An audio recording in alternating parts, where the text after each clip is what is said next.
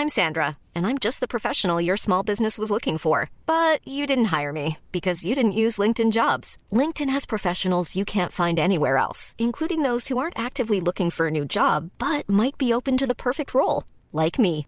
In a given month, over 70% of LinkedIn users don't visit other leading job sites. So if you're not looking on LinkedIn, you'll miss out on great candidates like Sandra. Start hiring professionals like a professional. Post your free job on linkedin.com/people today.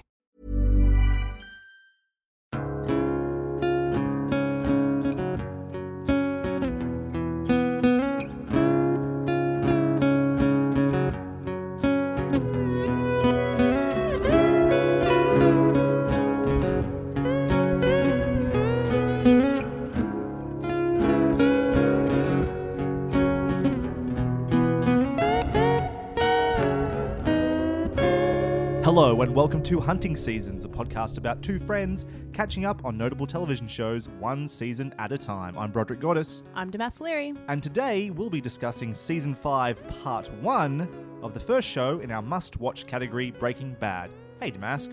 Hello, Broderick. How are we doing? I'm fabulous. How are you? I need a different question than how you doing. That's the same one. How you doing? Okay. Do that every time. What are you going to ask me? We'll save it for next time. How's your anxiety? Oh, not great. Let's not waste any time. Obligatory spoiler warning, as always. On this episode, we will be discussing everything that happens in Season 1, 2, 3, 4, and the first 8 episodes of Season 5 of Breaking Bad. However, we will not be spoiling anything from the second half of the final season. If you've not yet watched Breaking Bad, we suggest you stop listening to this podcast now and go and watch it. Unless, of course, you, for whatever reason, don't really care about spoilers, in which case, keep listening on, but just as long as you're aware that you have been warned. Quick breakdown about Season 5, Part 1 of Breaking Bad. It's 8 episodes long, each coming in at around 47 minutes. So this half season took us 6 hours and 19 minutes to watch, which is quite luxurious, really. Felt like a vacation. Not quite as heavy as some of the other ones has been. Damask, could you give us a rundown of the story this season, this half season, please? I sure can. So we begin Season 5 with a flash forward. Walt has a new hairstyle as well as a new name and is seemingly on the run. But back to the present, after having eliminated the threat posed by Gus Fring, Walt cleans up the loose ends connecting him to both Fring's operation and his involvement in the poisoning of Jesse's girlfriend's son. Unfortunately, there is one bit of evidence he can't get his hands on, the surveillance footage from the lab. The DEA and our favourite agent Hank now hold that precious bit of evidence. Walt utilises his loyal companion Jesse, as well as the world's most capable enforcer Mike, to hunt down the location of the laptop with the surveillance and wipe the drive completely blank thanks to one big-ass magnet. However, in doing this, they unwittingly unleash a helpful clue to the DEA, which gives them a nice financial trail for all of Gus's men, including Mike. And it's only a matter of time before the money dries up and someone starts talking. Walt, Jesse and Mike need to build up an income in order to make back all the money they lost when Fring's operation went kaboom. And so they start cooking.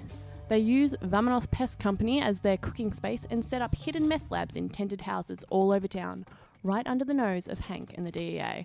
Meanwhile, the DEA is seeing a clearer picture of the labyrinth that is Fring's operation, which ultimately brings them to the Madrigal offices, a huge corporation with seemingly unlimited distribution powers for the drug trade. Lydia, a Madrigal executive whose neck is on the line if anyone talks, decides to team up with Walt, Jesse and Mike and their newfound business in order to stay out of the DEA's grasp.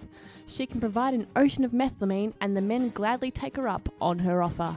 A train heist is organised to acquire a tankard of the much-needed methylamine, and all goes relatively smoothly, that is, until a boy comes across the scene.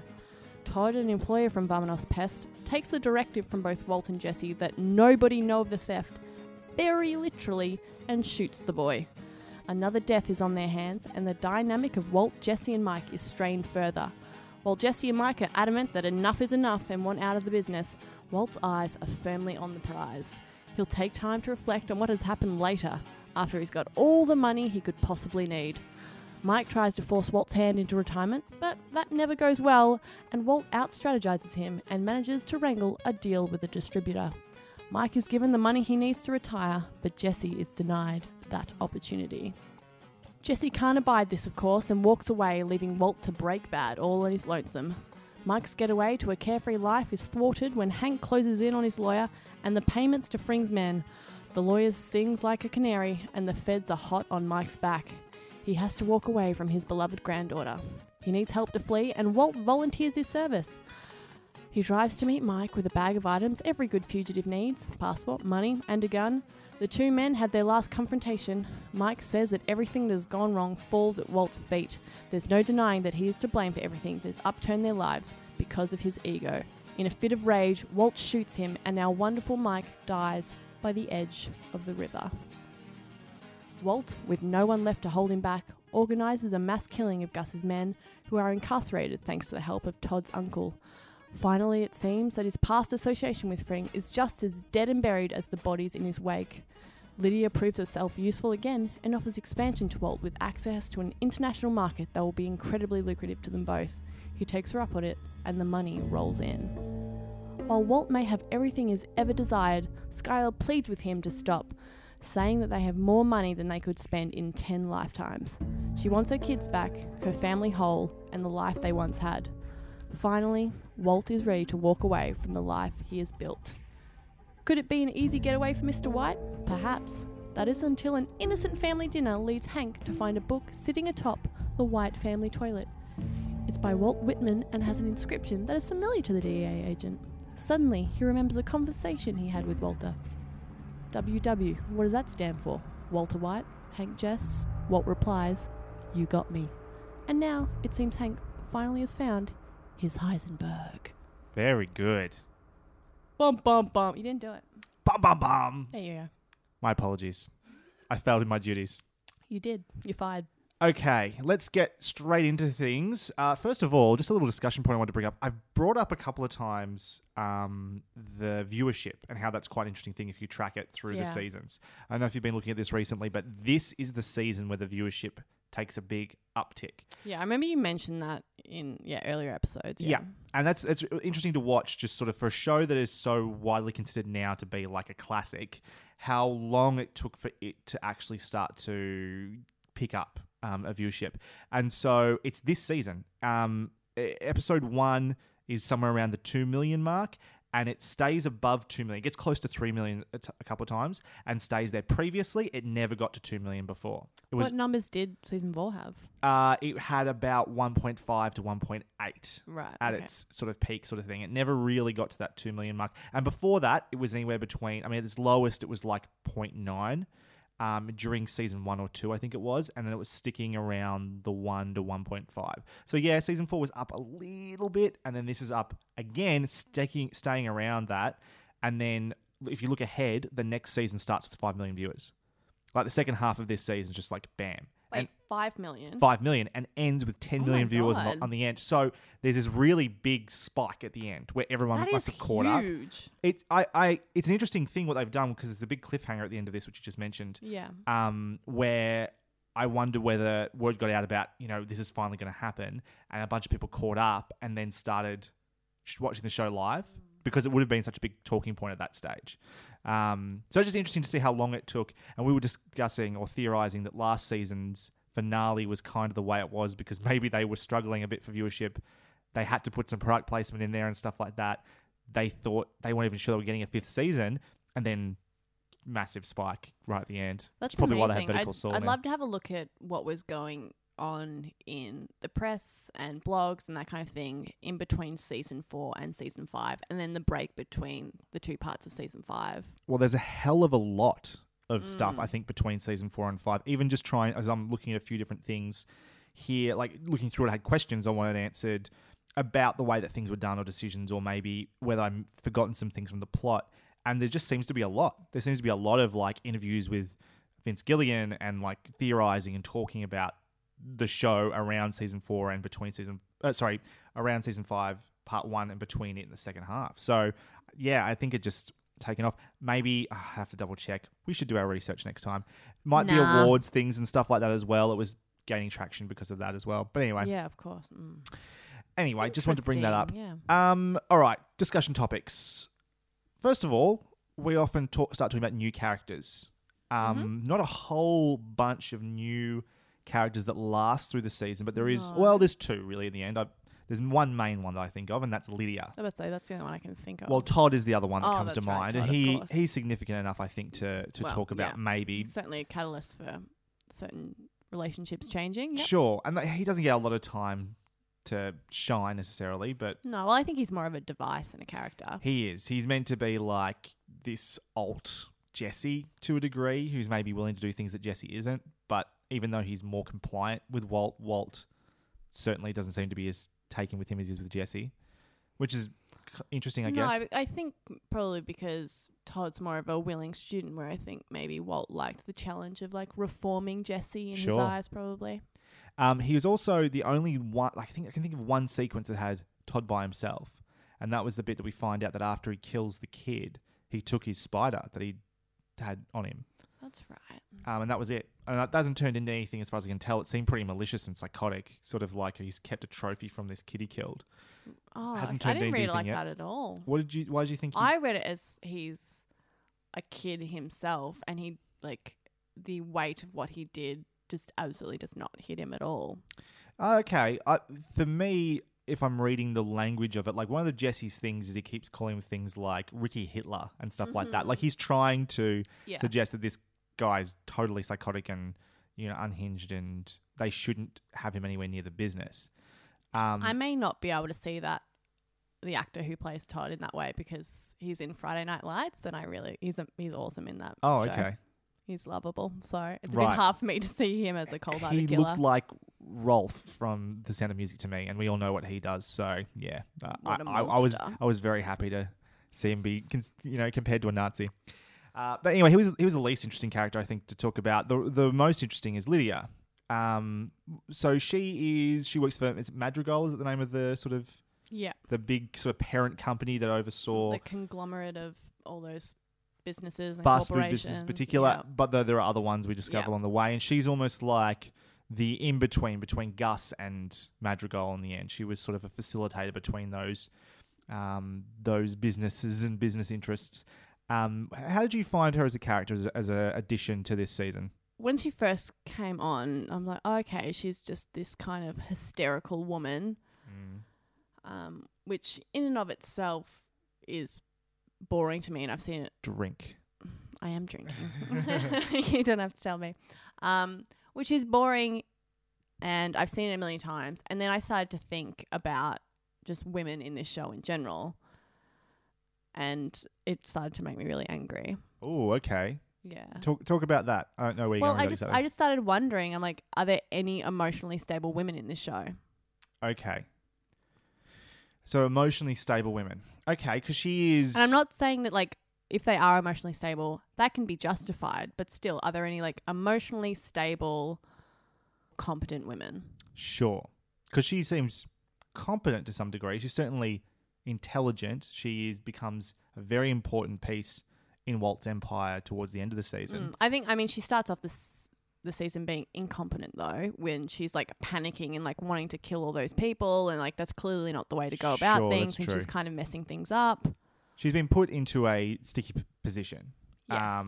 Unfortunately, I mean, because the there's decision she was going to make is the decision that Walt makes at the end. Yeah, but I think when you have like so many more men, you can have like someone who's irrational or making like rash decisions, and that's fine because you have so many other characters to look at. When so many of your women, well, there's so few of them, and they are so consistently making really bad decisions that are purely based on their emotions, and that's all we see. It's just it's boring to me. It's like they just can't write women. This show can't write women, and it's becoming increasingly frustrating to watch. Because who are other major women in this show? It's Skylar and Marie. Yeah. And really, that's it. That's it. It's a good point. Marie in particular really just has never been well supported by the No. show. She has an episode here or there.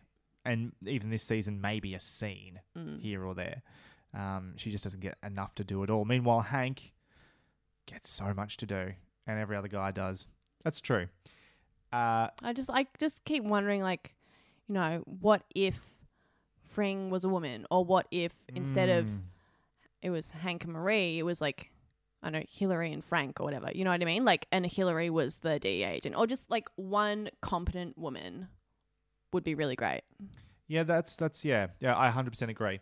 with Lydia specifically, there is a bit of a comment on sexism in a way with Mike this season. He sort of suggests that he was almost being tricked or fooled or somehow bamboozled by her being emotional. He goes to kill her and then ends up, she partially convinces him due to her hysteria that not to kill her.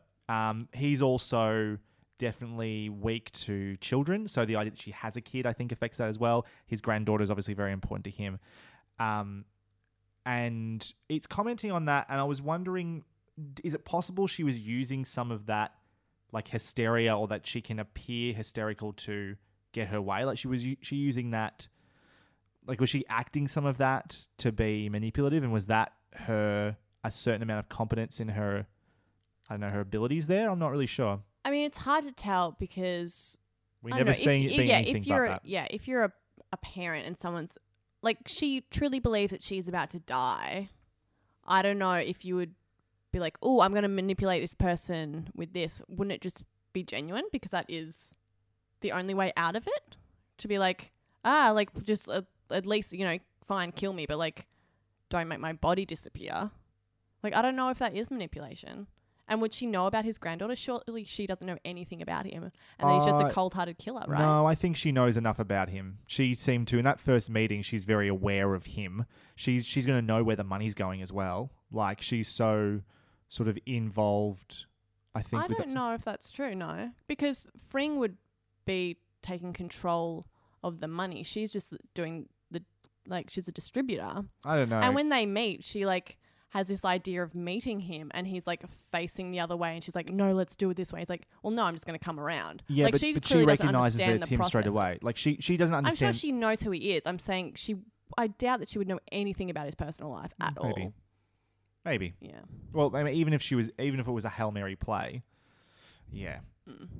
I don't know, but that was, I mean. But they do show that she is inclined to hysteria or to exaggerate things, like when the DEA are in her office and they leave, and she calls Mike or someone, and she's like, 14 DEA agents were in here and they were screaming at me, when actually it was just Hank and a couple of other ones, and they were just politely asking to go to the warehouse. So that was you read that as hysteria and not as her trying to exaggerate it. Because I thought that either someone was going to call her on that, whether Mike was going to be like, all right, calm down, that I can clearly see that that's not what happened or whatever. Or there was some end to that. But whether it was 14 people screaming at her or 3 men from the DEA just having a conversation with her, either way, Mike didn't really get much. Yeah, Mike would have would have been just as concerned either way. That's so true. I think it was just her just embellishing because she was hysterical. Sure, she's the one who goes to this ocean of methylamine as well. Like everything's gonna be big. That's right. That's a good point. Okay. So what did you think of Lydia? I part of the problem was I just didn't think much of her. It was like she sort of gets introduced, and she has that quirky scene, I guess, with the one you're talking about, which is like, oh, let's not face each other, and she's obviously a novice at doing the secret meeting and public thing and whatever. And then I don't know, I was kind of hoping that there'd be a turnaround where I found out that she was more competent than she was, because she just... I was waiting for her to be a secret badass. Totally. Yeah, that's what I was too. And it never really happened. I liked the idea to some degree when Mike's like, oh, she's the one who... So there was the scene where Jessie goes to get the methylamine and she's in the warehouse, and she points out that it's been GPS tracked. And Mike's like, oh no, she's doing it because she is trying to get us to stop bugging her with business, basically. And then that doesn't turn out to be the case. It turns out to be the case that she was being truthful. She was being truthful. And so she wasn't being manipulative or anything there. So she never really did sort of strong arm or do anything strategic. Every time she did, someone else beat her to it. She stuffed up. So, yeah, she was just another sort of... Like Todd ended up being less of a character and more of a plot point or something to keep the story rolling. Because I suppose we needed more of those characters, because now that Gus is gone, all these sort of things. We needed Vincent's gone and all these other people. We need Todd and Lydia to fill in. I'm fine with people coming in and just being a device. Like, every now and then, you need that. That's okay. It's just unfortunate when, I think, and Marie serves that purpose as well. She's more of just a device in a lot of ways. When so many of those are women, and that's the only women we get, and we don't actually get real characters. Skylar is more so a character, and I actually really like Skylar this season, but in general, the females in this show are just a bit shit. I got to look back at season 1 and see Marie. I complained that Marie's whole arc was her being a shoplifter and that really not going anywhere, right? And I complained that Hank was a stereotype and, was flat and there was nothing to him. And I got to think that if that's where they started, they must have thought they could take Marie somewhere. Because they certainly knew, or they figured out along the way they could take Hank somewhere and have done so extremely successfully. Marie, well, I don't know if their intentions were good, but it just never happened. And that's kind of disappointing. Yeah. Moving on then, something I did like about this season. It was a return to me for what the show was doing when it was at its best, and that was keeping Walt and Jesse on their toes. Yeah. Biggest problem with season 4, 2 things went wrong in season 4. One, there was just tended to be less of those super tense, I've got to get out of this situation moments where you have Jesse and Walt like banging heads together trying to, get their way out of this awkward situation again. And 2, you just had less of Jesse and Walt together. And this season fixed that. By getting rid of Gus, you've got those two back together, working together. In episode 1, they've got a conundrum on their hands they have to solve. And they come up with a plan, and they test it, and they execute it nearly perfectly with a little bit of a flaw in there, as these things always never go quite 100% right. But, that's... we're back to that again. And there's a bunch of those throughout the season. I think a really clever thing they did this season, because it is great when Walt and Jesse are together and they're having to work things out. Whereas in season 4, they had a physical wedge between them to kind of separate them and break that loyalty. Whereas this season, they had an emotional wedge, which was Mike, who was kind of who was drawing that loyalty from Jesse that Walt so treasured, which was a nice, cool new dynamic, which we saw elements of it when it came to freeing and taking Jesse off and filling Jesse with pride and all that kind of thing. But to have that, but to still see Walt and Jesse have the ability to interact and have those little hijink scenes and that kind of thing was a really nice balance this season. Yeah, I completely agree. And one of the things that I said would make, so we were very, very down on the end of last season. That's an understatement, yes. Right, we were really down the end of last season. But one of the things I said is I didn't think it was a good way. They had to sort of maybe write themselves out of a storyline they felt like wasn't going anywhere. Maybe they recognised that them being entrenched in the Gus's business wasn't working, so they had to sort of speed their way out of it, and they did it in a clumsy way. But they might have done so, A, because they were trying to wrap up the show in a way that might be satisfying if they didn't get a last season, and B, just because they had better stories to tell. And I think this was better stories to tell. It doesn't make up for that ending at all. I'm still extremely frustrated by it. But if that was what had to happen to get us to where we are, similar to my feelings on some of the decisions they made in the last season or 2 of Game of Thrones, then I'm a little... Yeah, it softens the blow somewhat. So I'm glad we got to this point this season, because it was much better. I think I have an opposite reaction when I'm reflecting on season 4. Mm-hmm. Because I enjoyed season 3 so much, and because surprisingly to me, I really liked season 5. Mm-hmm. And so thinking about those 2 seasons, I would love to rewatch Breaking Bad, but I never want to rewatch season 4. Because I know what this show is capable of, to look back on season 4 and how disappointed I was with it kind of makes it worse for me. I really wish it didn't, but it would be very interesting to rewatch the full thing through. It'll be even more interesting probably once we get to the ending. And I still think there's good stuff in season 4.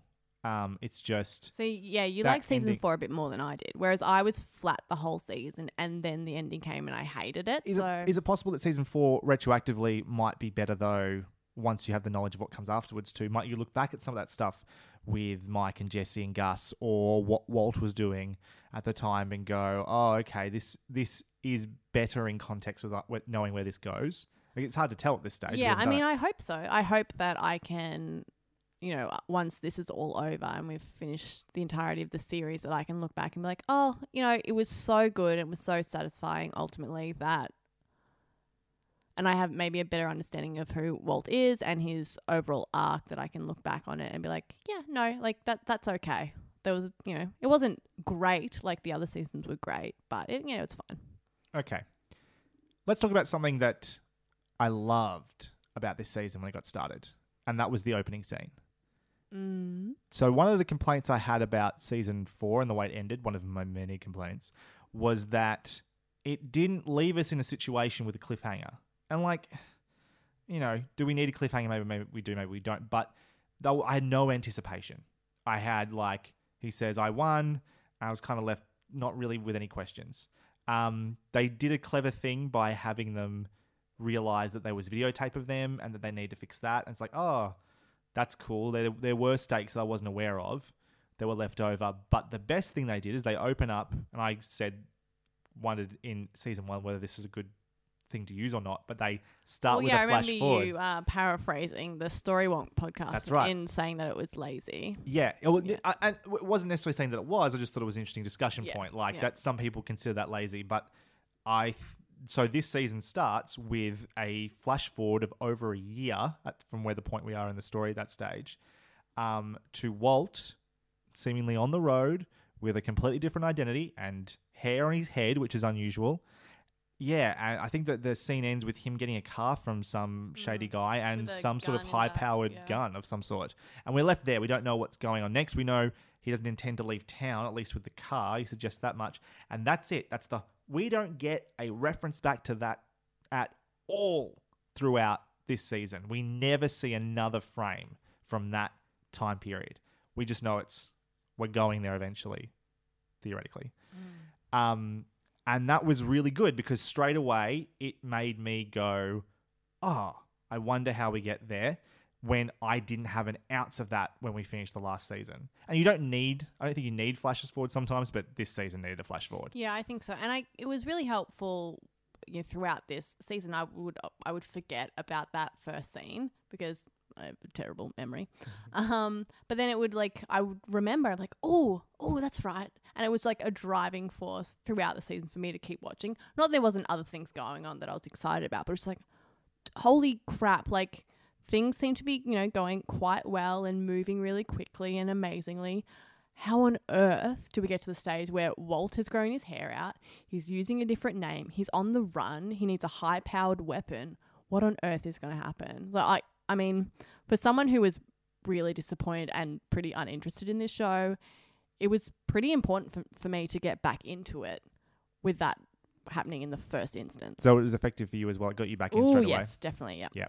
And it is one of those things that I didn't think about necessarily a whole lot either, but it was really important towards the end of this season, particularly because this season ends with Walt seemingly quitting the business, and we have this fantastic moment you mentioned in the summary of just this innocent barbecue outside in the backyard, family dinner, right? And you've got Walt and Skylar and Marie and Hank and Junior and the kid whose name I can't remember, the baby girl. Anyway, and there's a shot I loved that it was this wide sort of shot, and it was like the actors were just sort of improvising this really. It felt boring. super improv-y, right? Yeah, it felt, but because it was trying to be natural, but right? in an organic way. In an organic way. It was this really natural conversation that was happening, and it just stayed like that. It went for 30 seconds or longer and didn't move. And it was establishing this everything is okay. Yeah. And this is the normal. This is they found this peace right now. And there's a half a season coming. That Penny has to drop, but especially wait a second, a year from now, on his 52nd birthday, Walter's on the run.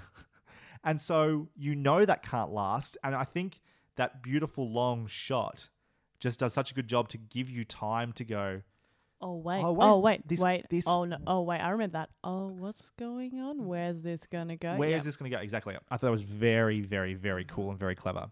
Yeah. I remember because, when I was watching those last few scenes and so the family dinner was happening, and then Hank gets up to use the toilet, and he enters the bathroom, and I was sitting on the couch next to my girlfriend, and she's watched this series twice over and she loves it, right? And Hank's in the bathroom, and I just squeal, I'm like, oh my god, what's he gonna find? Like, I was so excited to see what was gonna happen next because like I had forgotten about the book. Oh, you didn't realize it was going to be the book? Because we'd obviously seen it throughout the season, and I remember seeing it, but I couldn't remember what it was, and then he saw it, and then he opened it, and then I was like, oh, that's right, because it hadn't occurred to me, so it was really exciting.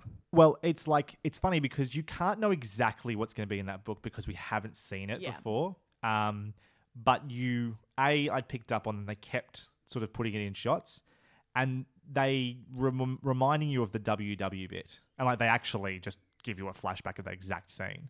But yeah, that moment is excellent because I've been waiting so long for this. It just occurred to me how creepy it is that Walt has this book that a man that he, pretty much he had murdered on his toilet, and he reads it while he's shitting. Like, that's really dark. It just occurred to me how creepy that is. Does that surprise you of Walt, though? No, he's a monster. But it just really thinking about it, letting that absorb into my brain. Do you know what's a great comparison of that in this show? What? Do you remember when Hank kills Tuco and he's given his grill in a thing and he can't he can't handle it being there? Like, I thought that was a really weird present. But I don't know. Cops have weird sense of humor because they have to deal with so much shit. And he's been super macho at that point. I don't think they were figuring out where they're going to take Hank at that point as well. But like, that's an awesome comparison. Like, who Hank and who Walt are as people, because it's interesting. I think this season did a really good job of showing the frustrations these two people have, where they both just want to be doing what they're good at.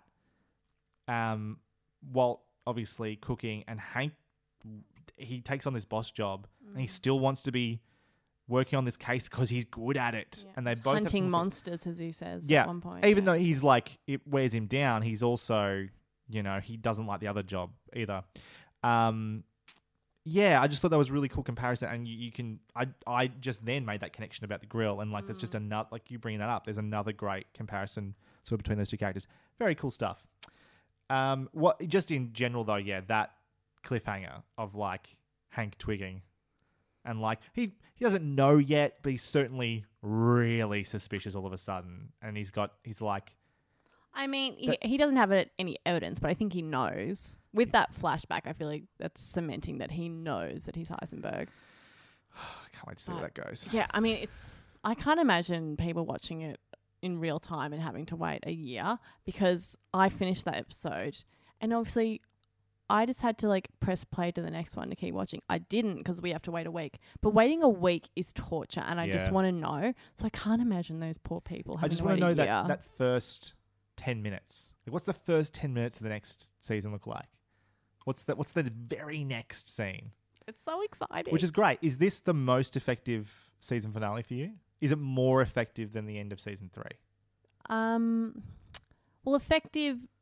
Well, they're effective in different ways. Mm-hmm. The end of season 3, it was such a mad rush to the finish. All this stuff was happening in that last 2 minutes, and then they had that emotional punch of Jesse having to do something that he swore that he wouldn't do and was completely against who he is. So that was more effective in an emotional sense, whereas this one is more effective in me wanting to see, like, I just want to like watch the next episode, and I want to see like where it goes in that way. So while there was an emotional gut punch, still curiosity about what happens next, but it was like the show forced this thing to happen to a character in season 3. This was more of like a plot intellectual, like... So in season 3, it was one of those moments where something so incredible happens that, an episode finishes and you just have to like sit for 15 minutes in silence and kind of figure it out. That's not what happened with the end of like this half season. This is more fulfillment, whereas the other one was more of because you're like, oh, we're going to get that now, which I've wanted for season so 5 long. feels like manifest destiny. I was like, oh yes. Yeah. Which is, cool. Yeah, it was more of I get that. Yeah. I like that. Well, which one would you choose? I think season 3 is so expertly done. Just like I think I said at the time I was comparing the end of season 3 to season 4 and how it's so clear where everyone's position is, and like getting to that point makes so much sense. Like how they get to that moment, and Jesse has no choice and he is forced. Yeah. He cannot. It's like they literally try every other option and They all are those doors are out shut, of so they options. have to. Yeah. and It's that's so cool. I don't know. I think I like 3 a little bit more for that. I just think it was so expertly done. Mind you, this was expertly done too. great. Yeah. It's also hard for me to judge because I've, just finished this season, whereas I watched season 3 like a few weeks ago. So, yeah. My excitement for that has dissipated a little bit. Okay. Hot take question. I love your hot takes, yes. Okay. Bryan Cranston has come away from Breaking Bad as sort of like, the actor. Everyone looks at him as like his performance of Walt White as being unparalleled.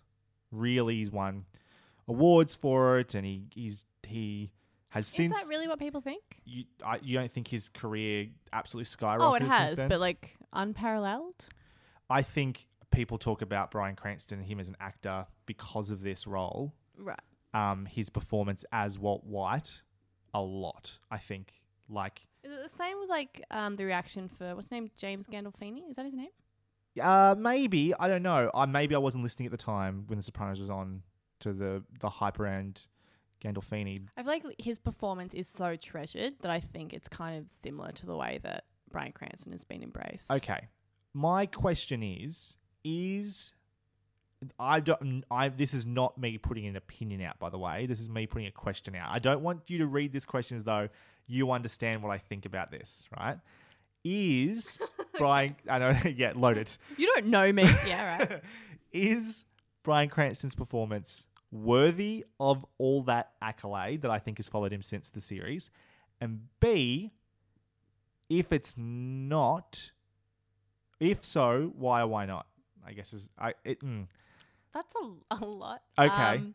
Okay. Okay. I think when we're talking about a performance in television, so much of generally the celebration around that is time specific. So if we have one defining show of a period where like nothing really compares to it, I think that shines a little bit brighter. Do I think Bryan Cranston is a fantastic actor? Yes, I do. I don't really know so much about what people were saying about it other than he won a whole bunch of awards because I wasn't watching the show at the time. I didn't really care about it and I haven't read any of the press. So I can't really answer you in that way. Okay. I personally think Bryan Cranston did a great job. When I can't really compare it to what was happening at the time because I don't really remember what was out. I'm trying to think of great lead actor performances in television. I'll give you. Okay, I'll add to this a little bit with the perspective that I'm coming from this because what I'm trying to base this on is like me knowing Breaking Bad from the outside as someone who didn't watch it. The thing I kept hearing was about Bryan Cranston's performance as Walt White. Walt White's an amazing character. Bryan Cranston is incredible. And yet, while watching the show, that is definitely true. I keep looking at Aaron Paul's performance and going, why wasn't I hearing about Aaron Paul at the time? And maybe it was out there too, but it wasn't as loud as the Bryan Cranston stuff. And I look at where they're both at now. What's Aaron Paul doing now? He made that Need for Speed movie is the last thing I remember him doing. Yeah. I don't really know. I mean, I think people are always drawn to like looking at and dissecting the performance of a villain. I mean, we look at Heath Ledger's Joker, which was fucking incredible and deserved all the attention it got. But people really love looking into those characters and looking into those deep, dark performances that actors give. Aaron Paul's not doing that. Aaron Paul's playing a normal person. And that's not as much fun to write about or get hyped about. And I think that's probably why. Okay, sure. And then Bryan Cranston, meanwhile, has gone on to do he's been in big budget films that have been a bit more successful. There's a film out at the moment with him and Megan Mullally in it. He has been Oscar nominated for films and stuff as well. So his work has sort of carried on since then. The last thing I saw Aaron Paul in that I noticed was he was a voice actor in a Final Fantasy animated film. I know I'm seeing Bryan Cranston a lot more than I'm seeing Aaron Paul. Just doing some research now, it seems like he's doing some stuff, obviously. How could he not be?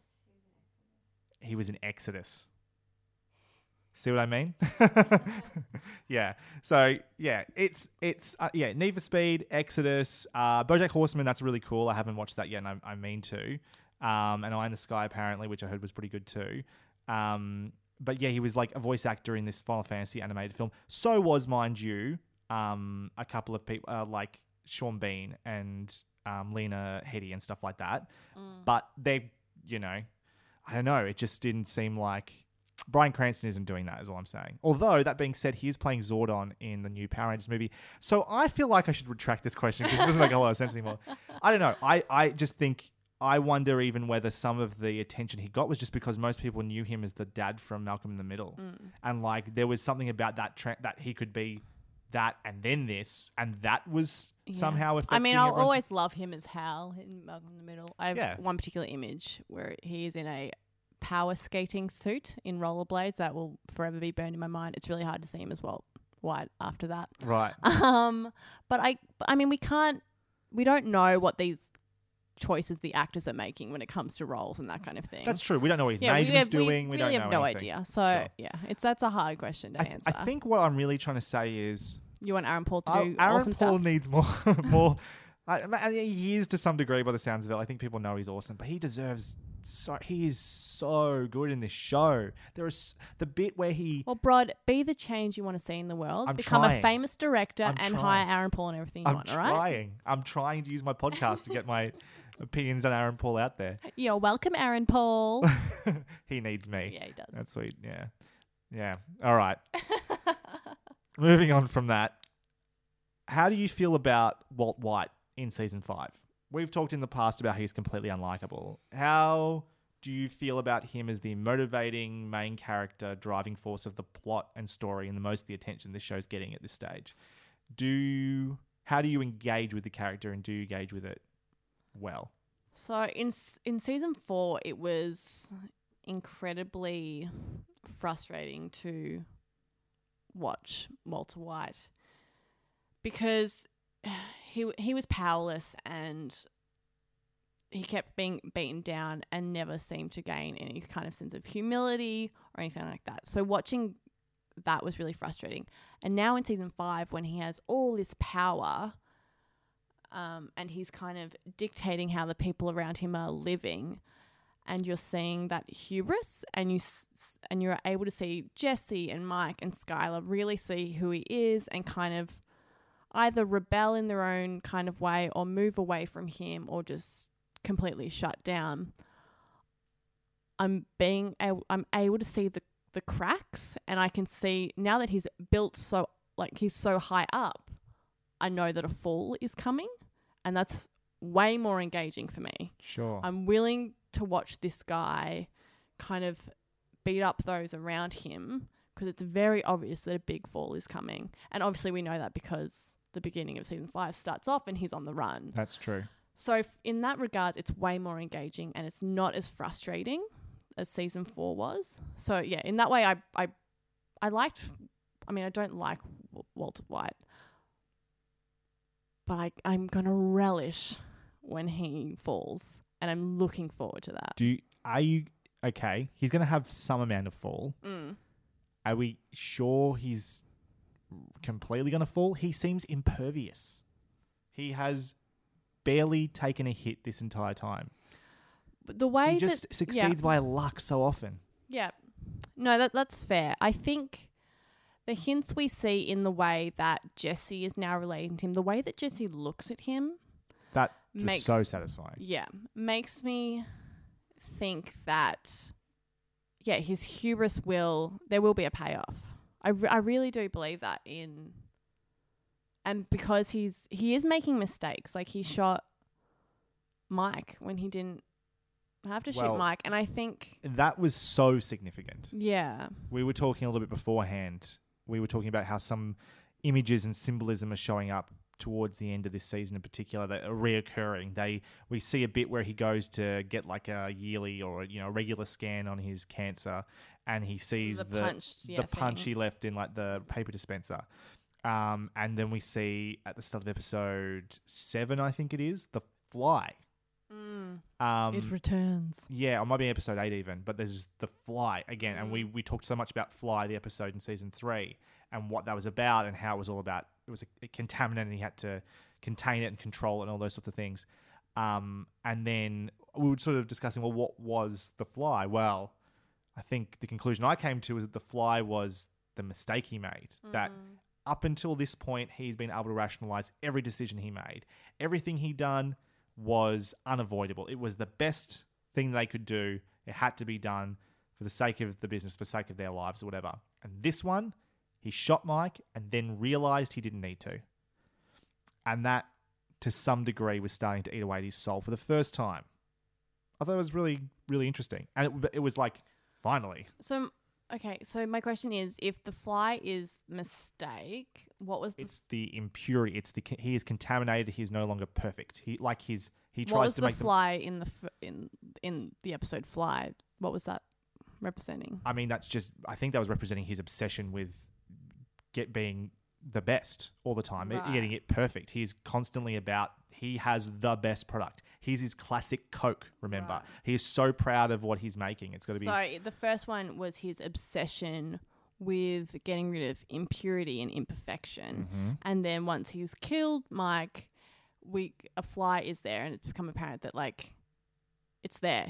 You can't stop it. It's always going to be contaminating your surroundings. It will always appear. He is now contaminated. Yeah. The Fly is back.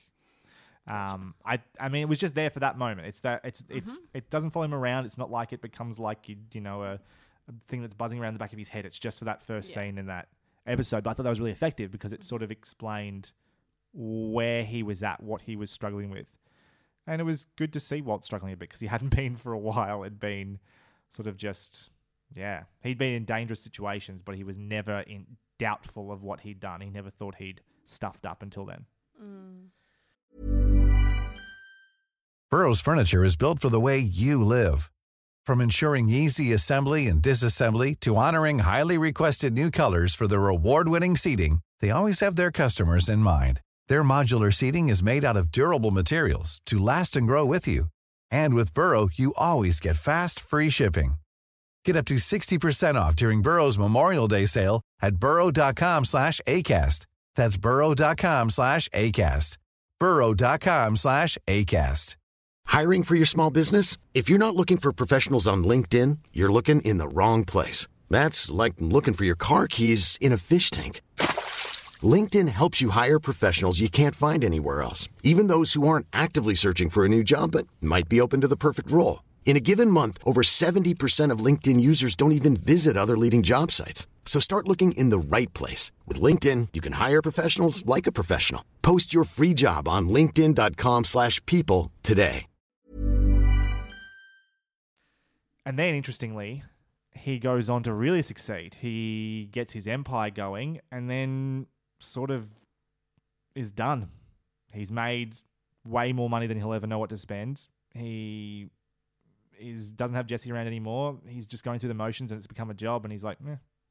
I want to go back a little bit. Sure. Because you asked me that question about Walter White. Oh, please do. And I want to know how you feel about Walter White this season. One of the reasons I brought it up is because I think I have a problem with Walter White. And that is... we've all got a problem with Walter White. I think the problem with Walt is that I think either the show does or I've picked up along the way that some people enjoy Breaking Bad because they want to see what Walt does next. Like, what is this guy capable of?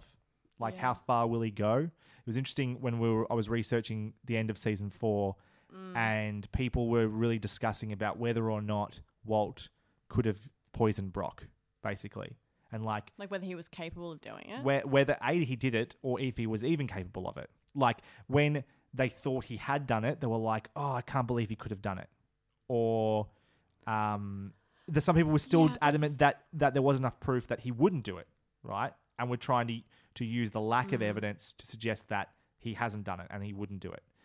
And to me, the question of whether he was capable of poisoning Brock went out the window when he let Jane die. It's absurd. He was so capable of anything at that point. I never for a second thought he wasn't. I mean, I think that's a problem that you and I have had for quite a while. I mean, we've spoken about it in, I think, started talking about in season 2, maybe the fact that there really wasn't any light and dark in Walt, and that he was capable of anything. He could do anything, and nothing would surprise me as to how low he would go. It's sort of For like, his own, benefit. because I was always like, at some point, Jesse can be so harmful to Walt. I'm like, why does he even keep Jesse around? Because I see him, and like, he obviously has this emotional connection with Jesse, and it's there, it's said. But I know so often he can rationalize it as being worth it for his sake anyway. I don't know. He stopped surprising me a long time ago. What I was left going was, what isn't he capable of? Like, that's where I'm left going, is like, what won't he do? I wonder if the people who, were wondering, like, did he do it? Is he capable of doing it? Maybe that was a big thrill for them to see, what he might do next. But I think because neither you or I believe that he has really any limitations as to the depths of how awful he will be, that we don't get that thrill. We don't get excited by that, because of course he's going to poison a little boy. Of course he's going to do that. He doesn't care. Yeah. That kind of disturbs me a little bit, though. Well, that was the next question I was going to ask. Is something we sort of discussed a little bit earlier as well. What is it that... Do you think it's possible that people are watching this show and actually admire Walt? Do I think it's possible? Yes, of course. I mean, look at the state of the world at the moment. I think it's very possible. I genuinely hope that's not the case. To look at someone like Walt White with any ounce of admiration is just... I just feel like you're morally bankrupt, right? Yeah. I mean, I don't want to overstate it, but he's a monster. And... like, what is there to admire? Just that he takes whatever he wants and he doesn't... He wins. It doesn't matter how he wins. He wins. This is Donald Trump. He's a winner. Doesn't matter how he does it. Doesn't matter. He doesn't need to play the game. Doesn't have to play by the rules. He wins. That's what's admirable. That's not me saying that. But I worry that everyone quote Brod on that. Shit. But I worry that some people actually do admire him for those qualities. That he will... do anything to win. I'm trying to get into the mentality of people who think like that. But the good news is that I don't think this show is going to end with us saying, I hope not anyway, that it's good to do that. Like, he ended up winning and then getting bored of winning and go, I kind of just want to go back to, that wasn't the important thing. The winning wasn't the important thing. Somewhere along the line, this turns into like it was the memories you make along the way. It is. He has that conversation where they're like reminiscing about the RV with Jesse. It's not the destination, it's the journey. Yeah. But it kind of is. And like, he gets enough money that, he's set for life and the business has become boring. He's winning. He's got an empire, but it means nothing to him because he's got no love from his wife and he doesn't have Jesse around. So it means nothing to him. So he gives it up. It's going to be shit for him when it all goes to hell again. Yeah. But I thought that was interesting that they, moved away from that. And I hope that people who felt that way maybe have their minds changed by the end of the show. I don't think if you could ever think that your mind's going to change. The show ends for them. I mean, they're the kind of people that... they're the kind of people that will watch Donald Trump impersonate a disabled reporter and, like, have no qualms about that. Sure. So I doubt that, like, their moral compass is ever going to head north. You know what I mean? They're fucked is what I'm saying. Do you know what conversation we haven't had yet that we need to have? Just the sex talk. When a man loves a woman, very heteronormative. When a person loves another person of consensual age very much, or 3 people or more, it really doesn't matter. Yeah, that or just one person. Gets more and more complicated, doesn't it? There's going to be those books. Are going to get thicker and thicker. Can you imagine? You know those like books where like you've got like the head, the torso and the legs. Yeah. It's gonna be like that. Just switch but it you around. just switch them around. Oh, and so every version is applicable. It's When like a man different couples and loves stuff, or a quadruples or whatever. when a man loves a biologically born woman who identifies as a man very much, and like all cool that stuff. I can. That's We should make that's an amazing that. idea. Money maker. That's copyright. Hunting seasons That's 2017. That's official copyright law, as if you say it on the podcast, it works. Copyright. Yeah. A conversation we haven't had yet Mm. is just, what did we think of this season overall? We just really haven't said it. I don't think plainly anyway. Yeah. I really, really, really, really, really liked it. Right. So you've gone from really down on this. Like, it was your least favourite season, I didn't think. hate season 4, but I was You were- pretty much as close as you can get to hate without hate. Yep. Yeah. And it did And turn you around. It did. I really liked it. What was it about this season particularly? I think it was a great balance of character. I think there wasn't too much of Walt by himself, which was a real problem for me in season 4. I liked Walt was still doing his Walt things, but he was surrounded by people who were seeing what he was doing, was judging what he was doing, and kind of moving away from him as a consequence of his actions, which I think was really needed. Like, my personal sense of justice, I need to see that. And hopefully that will continue in the second half of season 5. But I think that's why I really liked season 5. And also some just really cool shit happened. What about you? I think I 100% agree. I think it's a really, really great season. I think it is a whole lot of payoff. It is... There were so many scenes where it was like, I've been waiting for this scene. I've been waiting for, like, the moment that Jesse realizes that Walt is a bit of a monster, and the conversation he has where he's like, I'm out. I'm done. I can't do this with you anymore, because every time you say there will be no more deaths, there's more deaths. And like, it finally clicked, and they have that conversation, and he walks away. And the conversation with Mike before, where Mike's like, this is all your fault. We had a good thing going, and if you just done your role the way you're meant to, we would have been fine, but you fucked all of us, and it's all your fault. Or, Skylar, and like, he has built up this point where he's like a wannabe mob boss, or an actual mob boss, I guess, by the end of it. And I loved I think there were like 2 really good conversations between Walt and Skylar that made me go, fuck yes. Yeah. Like when he was like trying to reason away what happened with Ted or whatever, and she's like, I don't want to hear like your bullshit rhetoric about it. I don't want to Called like him on my his shit. my kids to be in a home where like hurting people or like dealing or like selling drugs or killing people just get like, you shrug it off and you're like, shit happens. Like, that's not the environment I want my kids in. I was like, fucking oath. And then when she's talking about like how she like he's, you know, what's your plan, and she doesn't have a plan, she has no power anymore, and she's like, I'm just gonna wait for what? For the cancer to come back, because I want you to be fucking dead. It was amazing, and that's what I wanted from Skylar, just to be like, I see you, and I'm just like, fuck you. And that was it. Yeah.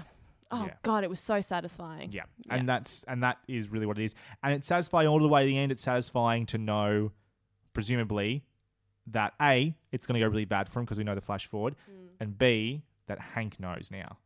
Because boy, oh boy, do I want to see that. I mean, so you and I much. really, in the past, with the past seasons, we've really enjoyed seeing Hank get on his detective mode, inching closer and closer to Walt.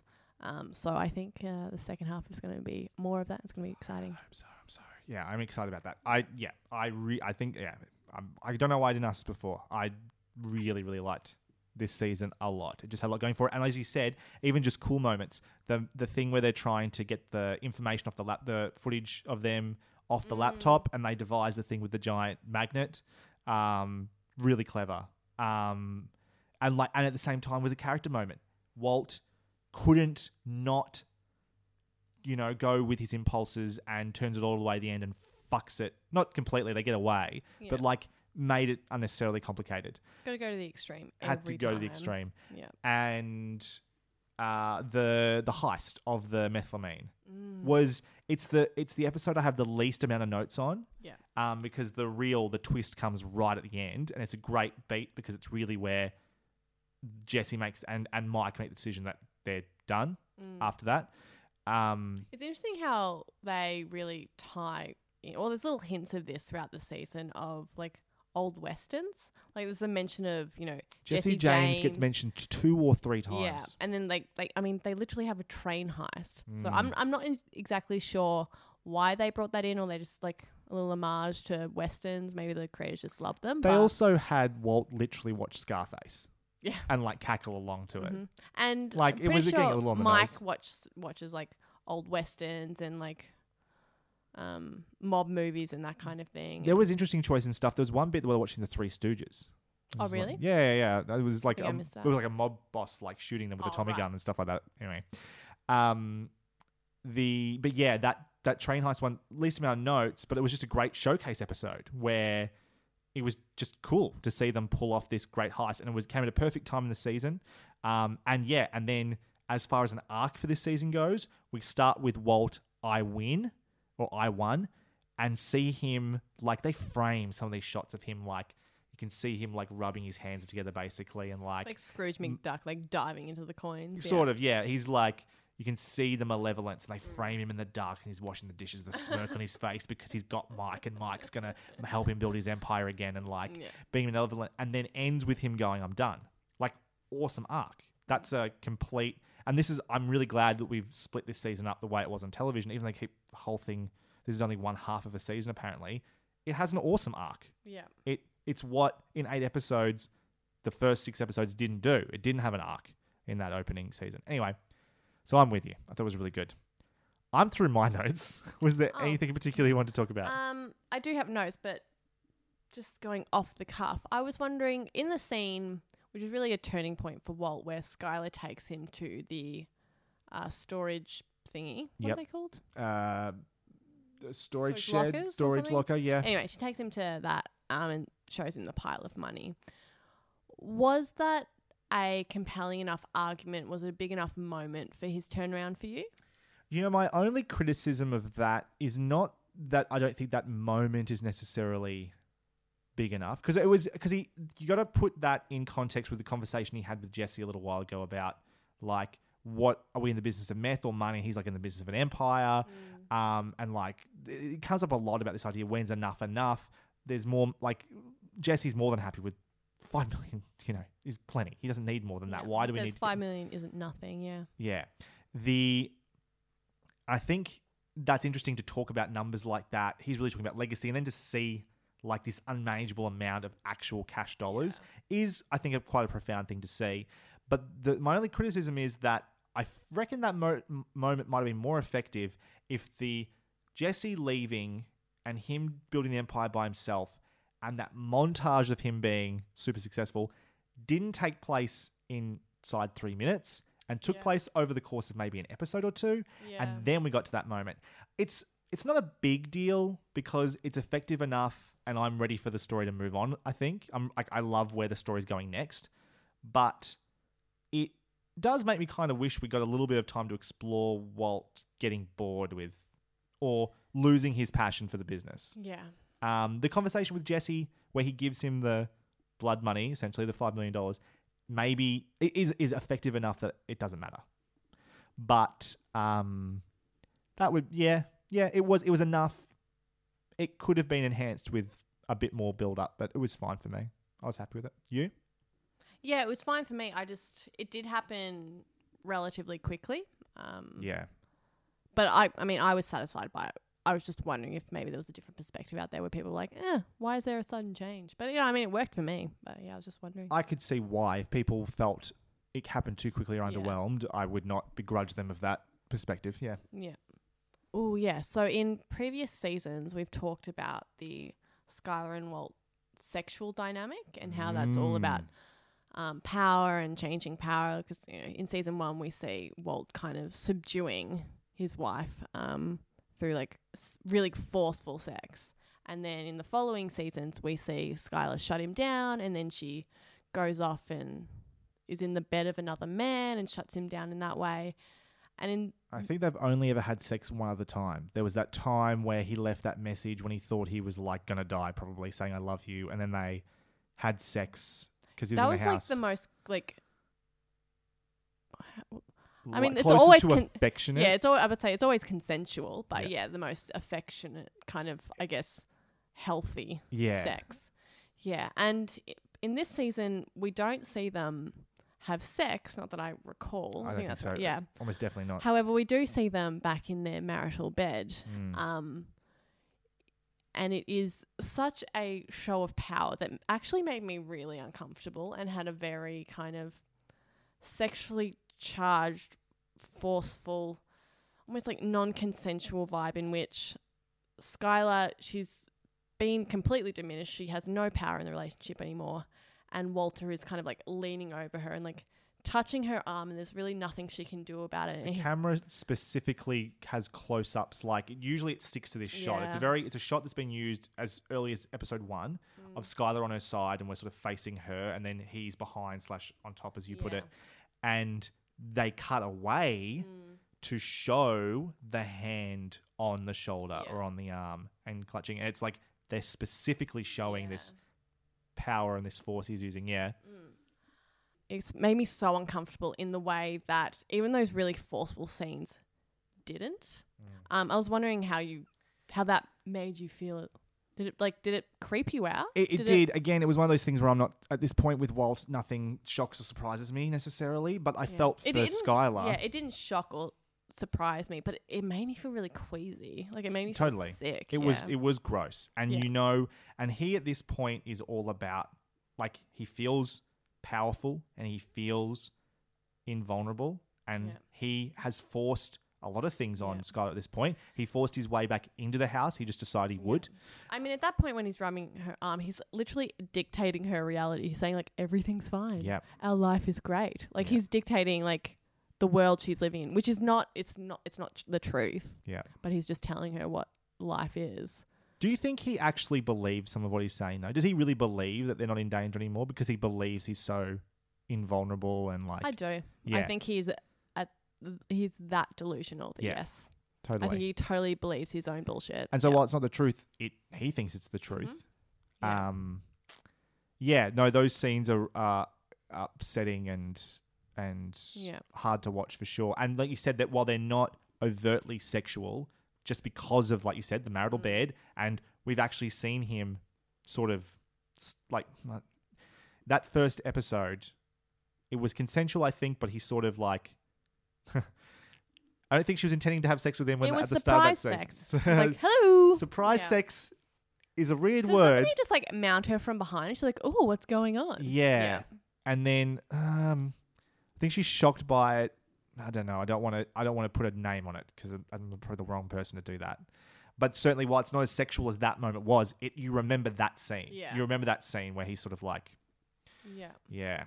And then, of course, you remember the scene in the kitchen and stuff like that where he really tried to force... Yeah. I mean, the scene in the first season doesn't come off really as rapey because we see them earlier where she's, like, giving him a hand job. True. And he's, like, having a bit of trouble and, like, you know, in that way, like, his manhood is somewhat dissipated. And then, like, when he's able to take it back, she's really excited by that. Man, it's so funny to think about that scene now. Yes. Like... that version of Walt. Yeah. Like, who's that guy? That's pretty incredible. That's why watching it a second time through would be really fun to see where he begins. That's true. Yeah. But again, I feel like this version of Walt has been around since season 2 for me in a lot of ways. That's actually perfectly leads into one of my questions was Walt always this man only laying dormant, or did the events around him create a monster? I mean, the show seems to suggest that it's events as early as Grey Matter are sort of what have set him on this path, that this is a tragic story that anybody who has lost or has as many regrets as he does about things are given away. Someone who incessantly checks the net worth of the company that they left.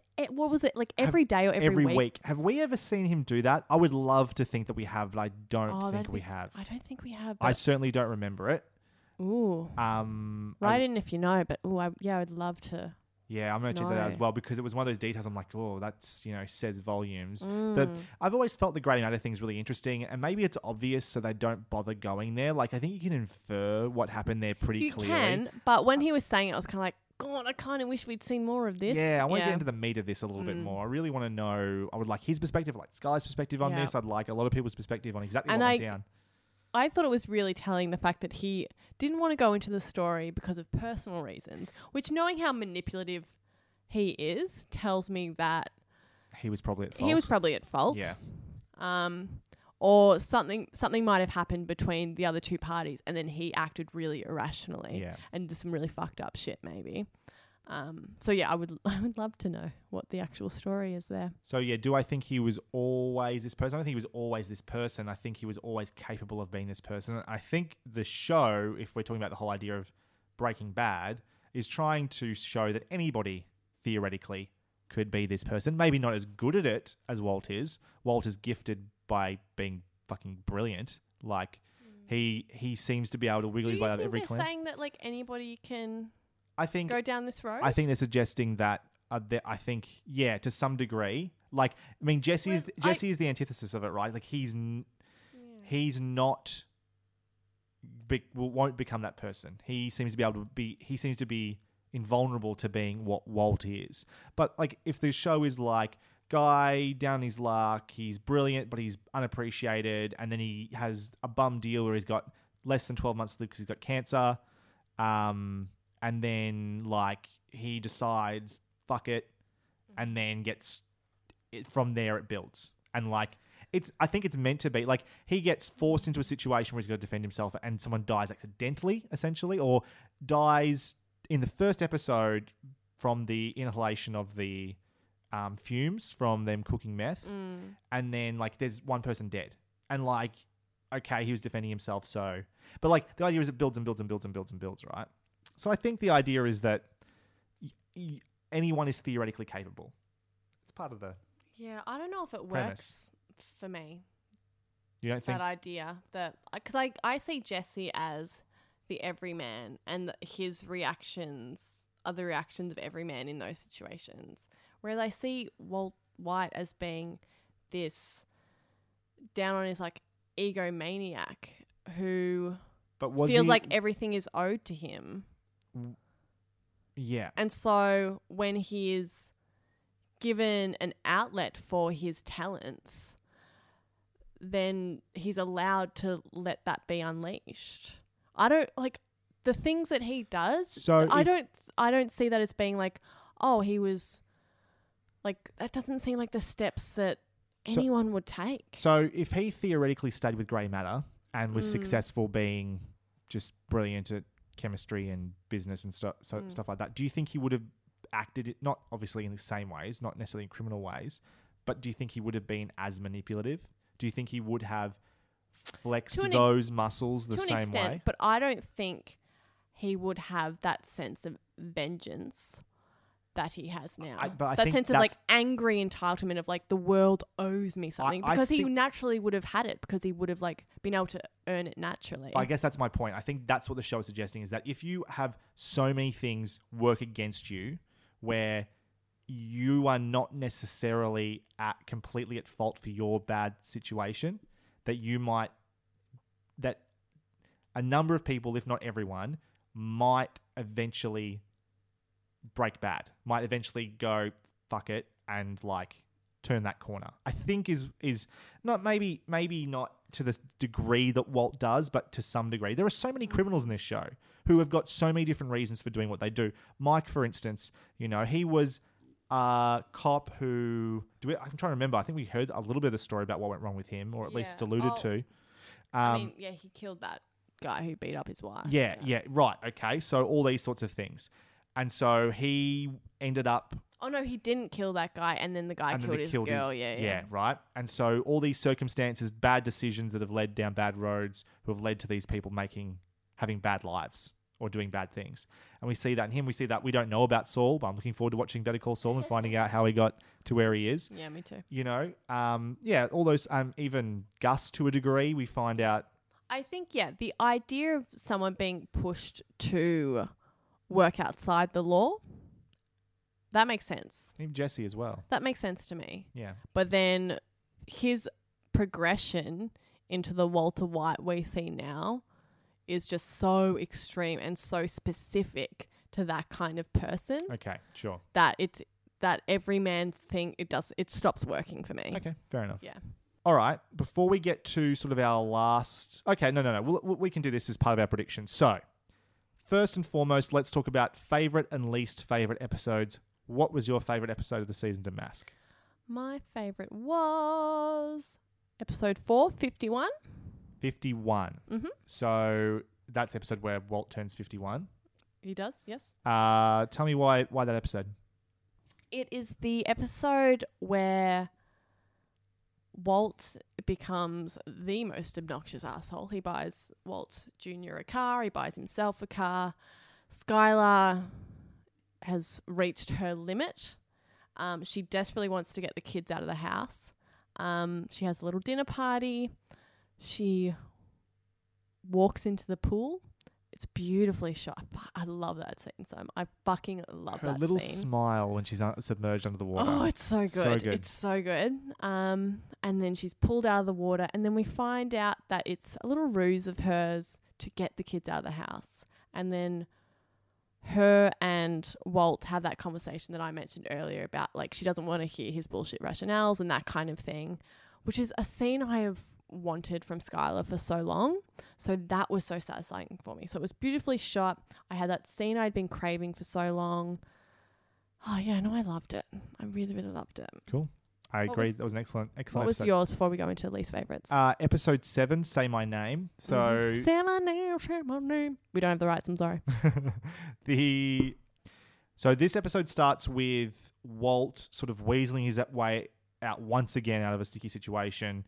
Mike and Jesse have made this deal with these other drug lords to sell the methylamine to them, but Walt doesn't want to sell his share. He's being forced into it. Anyway, he gets his way out of that somehow, and then somehow without being shot. Anyway, he keeps doing that. But to me, it was a lot of scenes I've been waiting for. So yours ones with this Skylar one. For me, it was the scene between Jesse and Walt, where Jesse's already said in the previous episode, I think, that he was ready to leave. But this was the scene where he's like, where Walt comes in and he thinks he's going to win Jesse over again. He's done this before. He will... I love that scene that you talk. I loved it. Yeah. Yeah. And that to me was like, this is the scene, right? Yeah. And it gets to this point where Jesse's like, but you're not as upset about this kid being killed as I am. And Walt's like, how could you say that to me? I'm the father. Yeah, I'm a father. You're exactly right. And it's like Jesse sees through his bullshit. And then when he says, listen, I want out and I want my $5 million. And Walt says, no, I'm going to keep it because it's going to be better for you, essentially. It's blood money. Why would you want that? Exactly. And it's like, Walt has really shown himself at that point. Yeah. And Jesse knows it. And Jesse, like, that you have no leg to stand on here, and walks away. He's like, keep the money. I don't even need it. loved that when, because, like, you know, Walt keeps scrambling to manipulate. Yeah. And then Jesse's like, and he's like, you know, I'm going to keep the money. He's like, well, that's on you. That's on you. And Exactly. then he walks away. I was like, fuck yes. That was Yeah. so good. That was so good. I was energized after that episode. Fuck, that was a great scene. Good choice. I wrote, you lose, capital letters. I was like, because he did. He lost in that Yeah, moment. I yeah, loved yeah. that. And then, Oh, sorry. Just to harp in on your favorite episode, it's also the scene, another favorite moment of mine, when they go to pick up the methylamine from the car wash. yeah. And Jesse sees how Walt treats Skylar, Yeah. and he gives her a look of just like, fuck, I actually see this situation and I Yeah. really feel for you. Love that. We as also well. didn't talk about the dinner scene with Jesse. Oh my God. That was so good. That was so good. Aaron Paul is amazing in that scene. I think Anna Gunn is fucking dope in that scene when she's like sculling her wine and she's just like, can I be excused? And then doesn't wait and just stands up and walks off and takes her wine with her. God, it was good. It was the anticipation when it happened, and like Skylar walks in and Jesse's there and he's like about to leave, and Walt, like, what a douchebag, but he's like, oh, stay for dinner, it'll be fine, we don't have plans, do we? And I was like, yes, stay for dinner, this will be amazing. So that was pretty cool scene. Yeah. That's the sitcom I would watch. Yeah. And then we move forward, and the end of this episode is where Walt kills Mike, and they have a confrontation, which is fantastic, which is just Mike saying, yeah, this is all your fault, you're the one to blame. If you could just stay in your place, we would all be fine, everyone including you would be fine, but you couldn't do it. And then he kills Mike, and then he realizes he didn't need to. And just that, and like, I hate that because I love Mike and I don't want Mike to die, but it was It was, I don't know. I just ended it saying this is my favorite episode of the season, and the next one didn't beat it, so it automatically wins. Even though the next episode was great too. That is such a good choice. You've done really well there. Thank you. Yeah, that was really good. Your episode. choice was good too, Damaris. It was a great choice. Well done. We're all winners here. Shut up. What about your least favorite episode? I think it is gonna have to be episode 2, Madrigal. Okay. Simply because not a whole lot happens. It doesn't stick out in my mind. We're not really progressing a whole lot. There were scenes in that episode I love though. Like what? We have the great moment in that scene where at the very early I love the opening. It's one of my favorite openings. the opening with in Germany with the guy committing suicide. Oh, I just meant the tasting of the sauces. That yeah. I love that. But that whole sequence, like the cold open, is great. Yeah. And totally weird, and like we haven't seen that before. Oh, they often Or Mike gets interviewed. That's really funny. By Mike the gets police. introduced, Yeah. and I love that everyone in that scene is professional. Like everyone in there is the top of their game. Hank is awesome, and so is Mike. Yeah. And everyone's great, and it's pro versus pro. And every time you have that, and you're just like watching two titans fight in a way, that's awesome to watch. Yeah. And then you've got the scene with. Okay, so the after the credits come in, you've got the scene where you can hear like they're on the phone that Jesse's panicking about what happened to the rice and cigarette, and then as that's happening, Walt is making the dummy rice and cigarette that he's going to have Jesse find inside the I want to say DJ Roomba inside the Roomba. Poor DJ Roomba. Every time Always I just see kept like a Roomba on TV, I'm like, DJ Roomba. Yeah. And like, but like that, just the way they played that with the voice recording was really clever. And then when he finds it, and Aaron Paul fucking acts the shit out of that scene too. It's like a mixture of relief and then guilt. He's relieved that he has found it and that it won't hurt anybody, but he's guilty because, as he said, he was going to kill Walt, even though he probably deserved to do it. Yeah. But I think that seems Aaron fantastic. Paul acted the shit out of that scene.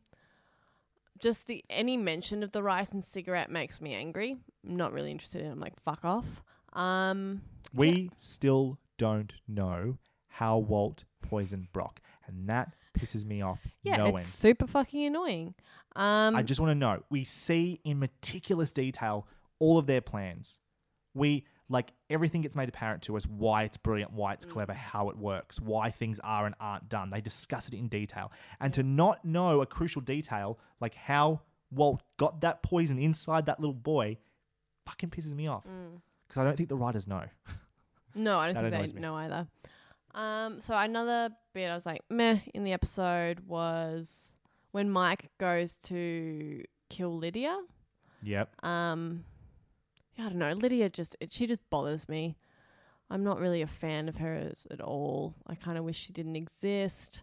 So kind of any scene she's in, I'm like, man, I don't know. I didn't really care about the episode. It was maybe too early on, but then again, my favorite is episode 4. So I don't know. I just didn't. It's a tough pick, I think, in this season. That's the thing, like, because I was going through them, like, sitting next to you was, we were compiling our notes and stuff. I was like, fuck, I don't know, like, how to choose our worst episode, because they are really good. And I'm not saying it's a bad episode. I don't think it's a bad episode, but comparative to the others, I'm just like I don't have any notes that are like, fuck, that was cool, or shit, that was awesome. So I'm like, well, it's got to be that one, I guess. Because I didn't have any of those moments. I don't know.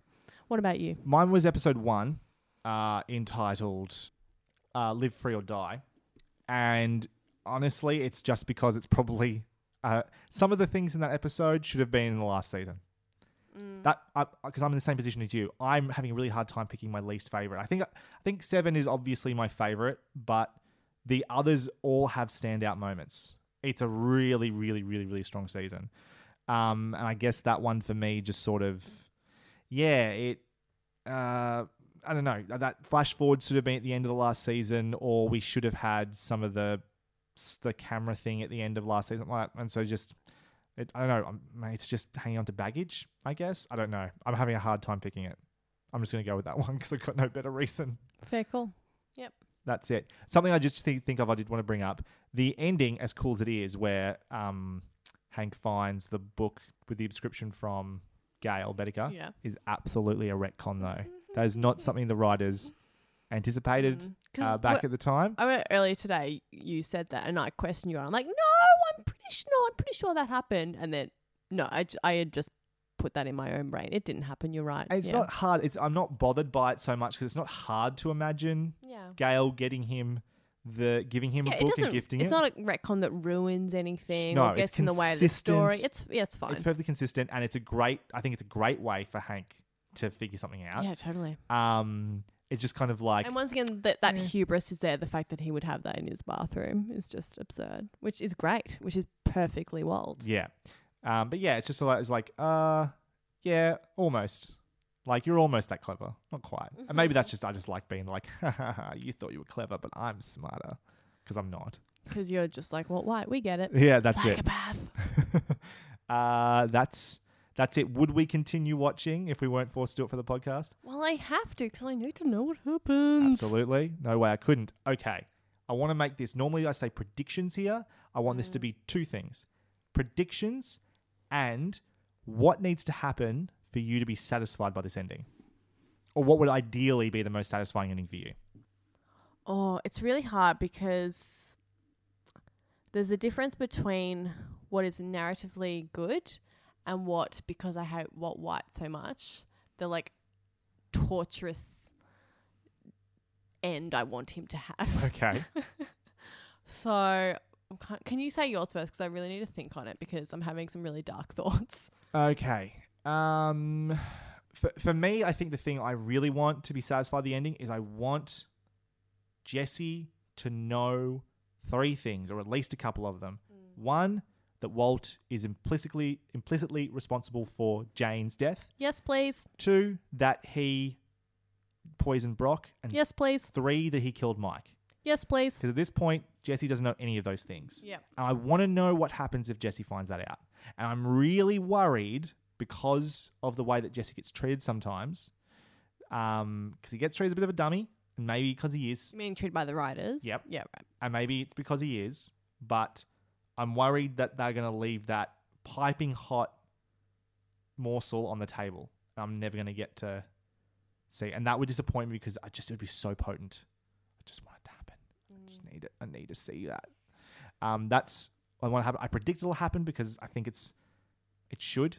And I don't know what other predictions I have. I predict who will die. Will there be some deaths? Ooh. Possibility of a Hank death still. That hasn't happened yet, but it would certainly really, that would turn the corner in terms of putting Walt on the run by himself if he killed a family member. Yeah.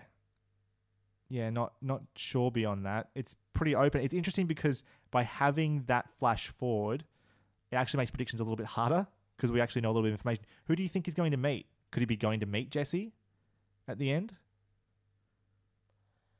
There's not that many people alive who will... Maybe. Yeah, okay. Oh, Unfinished okay. business? Maybe Hank is still alive, but somehow he has information about the things that Walt has done. I don't know how. Has he kept a diary? Who knows? Anyway, he's got information about what Walt has done. That would be a retcon and a half. Yeah. Dear diary, signed Today, WW. I let Jane die. I also bought some delicious ice cream. Yeah. So somehow Hank has got like information about the terrible things. Maybe it's just the fact that he's poisoned Brock. I don't know. Okay. But I would really like Jesse to know that Jane was pretty much killed by Walt. Anyway, Hank tells Jesse what he's done. And so he makes Jesse reach out to Walt, who is now on the run because the cops are on his trail. And Jesse's like, come meet me. Like, I've got a plan or whatever. Just come meet me. So Walt, thinking that Jesse will forever be loyal, goes and meets him and then he's arrested or whatever happens. Maybe that's who he's going to meet. I don't know. I would like for it to be some sort of trap. That'd be dope. I would love for Skylar to be able to say, Walt Jr. knows who you are and your daughter will know nothing about you. have a nice life, buck off. Ooh, I love that I one. would really like that because that's all he cares about is his legacy. So I'd love it if Skylar could just rip it out from him. Does he care about his legacy now, though? Are we past that point? As in, like, he wants his kids to be proud of him. Oh, sure. Okay, Yeah, I see what you're saying. yeah. With it from his family. Yeah, in that way. definitely, yeah. So I would love her to be able to take that away from him. I wish I had something juicier on the predictions. I don't. I just really want justice for Skylar. I really want justice for Jesse. Do you and think that's Jane. likely that we'll get justice? Do you think this show, Breaking Bad, ends with justice, though? Because my biggest fear is that Walt White walks away into the sunset, which worries me because I'm worried that confirms or reaffirms people who idolize someone him. like that. Yeah. I really hope not. Yeah. But because of season 4, I'm not really sure how to predict what these that's writers it. are going to True. do. Yeah. I Season really don't 4 know makes me go, I don't know anymore. whether they'll do something that I find satisfying or whether they'll write something that the sociopath down the road finds satisfying. I'm not sure. I But don't who think knows? they're necessarily appealing to the sociopath. I think they're aware of what they're doing with Walt White. Yeah, of course. I'm not saying there's intent to do that. But my worry is that in an effort to be divisive yeah, and to be edgy and have a Breaking Yeah. Bad style ending. they're going to side with the bullies of the world unintentionally. Maybe. Yeah. Yeah. And then we'll go back and look back and go, this is how Trump happened. It started here, Vince Gilligan. Never again. Never again. Yeah. Final score and ranking out of 5 stars. I'm really interested to hear you on this one. I mean, I was going to say 4.5, and I think I'm going to stick with that. Really, really, really, really, really liked it, but it's only half a season. So I want some more, please. Oh, no. Really? So you're dissatisfied with the length of the season? No, I'm not dissatisfied with it.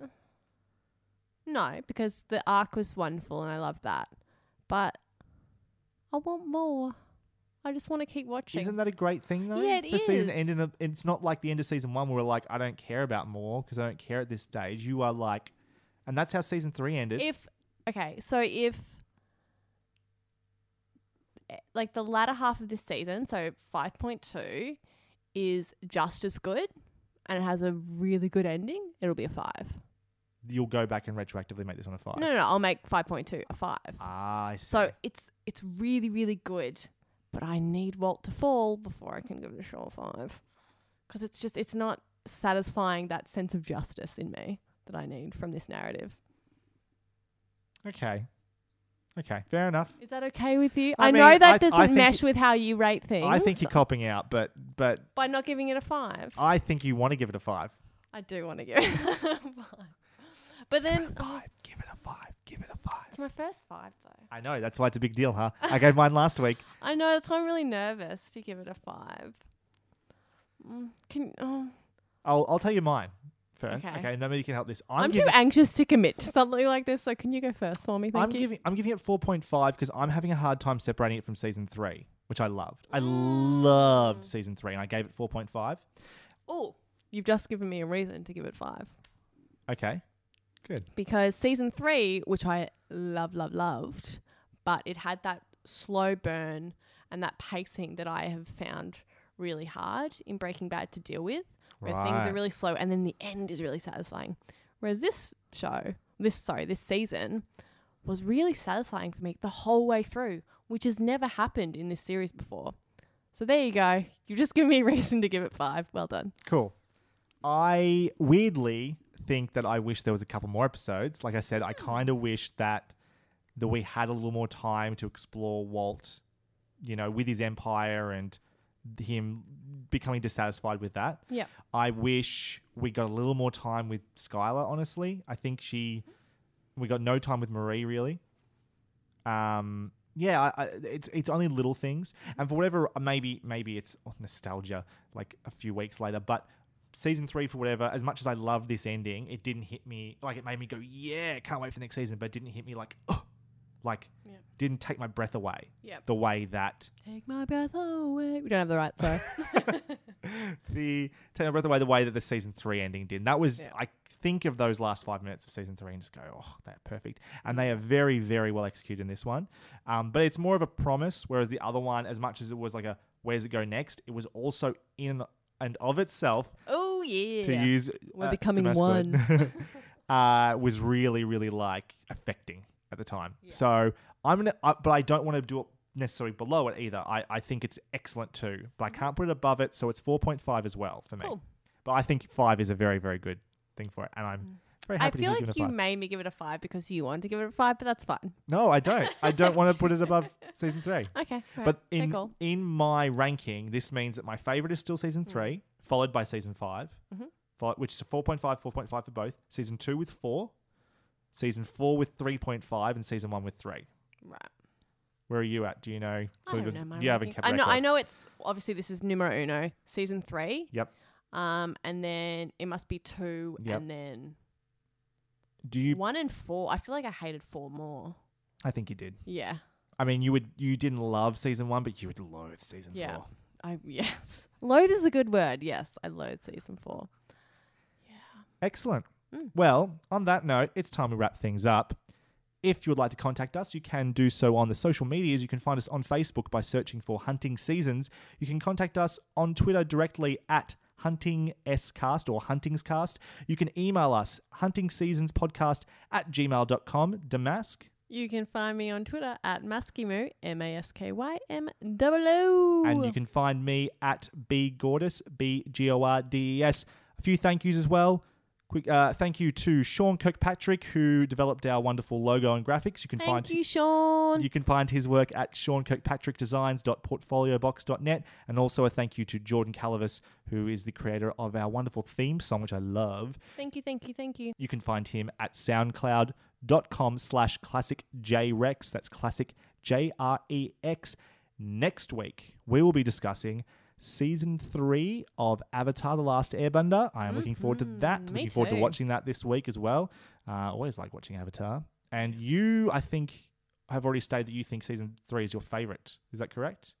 I think you said that in the last podcast. Sure, let's say I did. So- yeah, I mean, I do love Chapter 3, so I it mean- makes sense that I would say that, yes. Book 3, and I would, Oh, fuck you. but I would anticipate more gushing on Avatar, to be honest. And It's going to be a wank fest, so if you don't like Avatar, probably don't listen. but if you don't like Avatar, We don't want you to listen.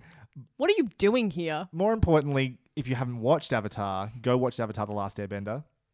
And after that, we'll finally come back and do the final episode on Breaking Bad. That'll be Season 5, Part 2, in which we hope we'll hopefully have a special guest in my brother, the man who... Well, the special guest will be in your brother? The special guest will be my brother, Liam. Classic joke. I'm really proud of my joke. Yeah, Liam Goddess. Who, What a babe. Who absolutely is the main driving force behind me watching this at all, apart from the podcast, obviously, but he's been the main... Do you instigator. worry that people won't be able to tell your voices apart? Yes, very much so. Yeah. I might put us in different channels or something like Right. that. I think I might find a way to separate Yeah. us. Just make his voice like comedically high. Could do that. I Yeah. could increase the pitch on it or something Like like a that. chipmunk. It'll be adorable. That's a fantastic idea. We'll do that. Anyway, we must head off. We will see you next week. Thank you very much for listening. Bye. Bye.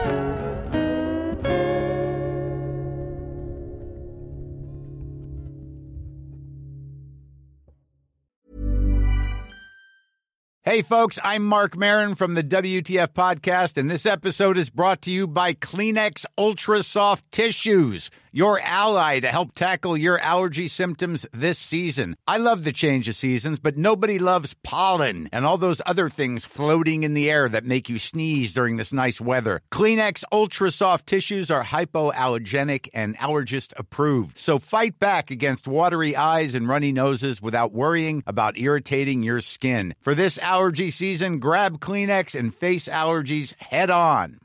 Imagine the softest sheets you've ever felt. Now imagine them getting even softer over time. That's what you'll feel with Boll & Branch's organic cotton sheets. In a recent customer survey, 96% replied that Boll & Branch sheets get softer with every wash. Start getting your best night's sleep in these sheets that get softer and softer for years to come. Try their sheets with a 30-night guarantee. Plus, get 15% off your first order at bollandbranch.com. Code BUTTERY. Exclusions apply. See site for details.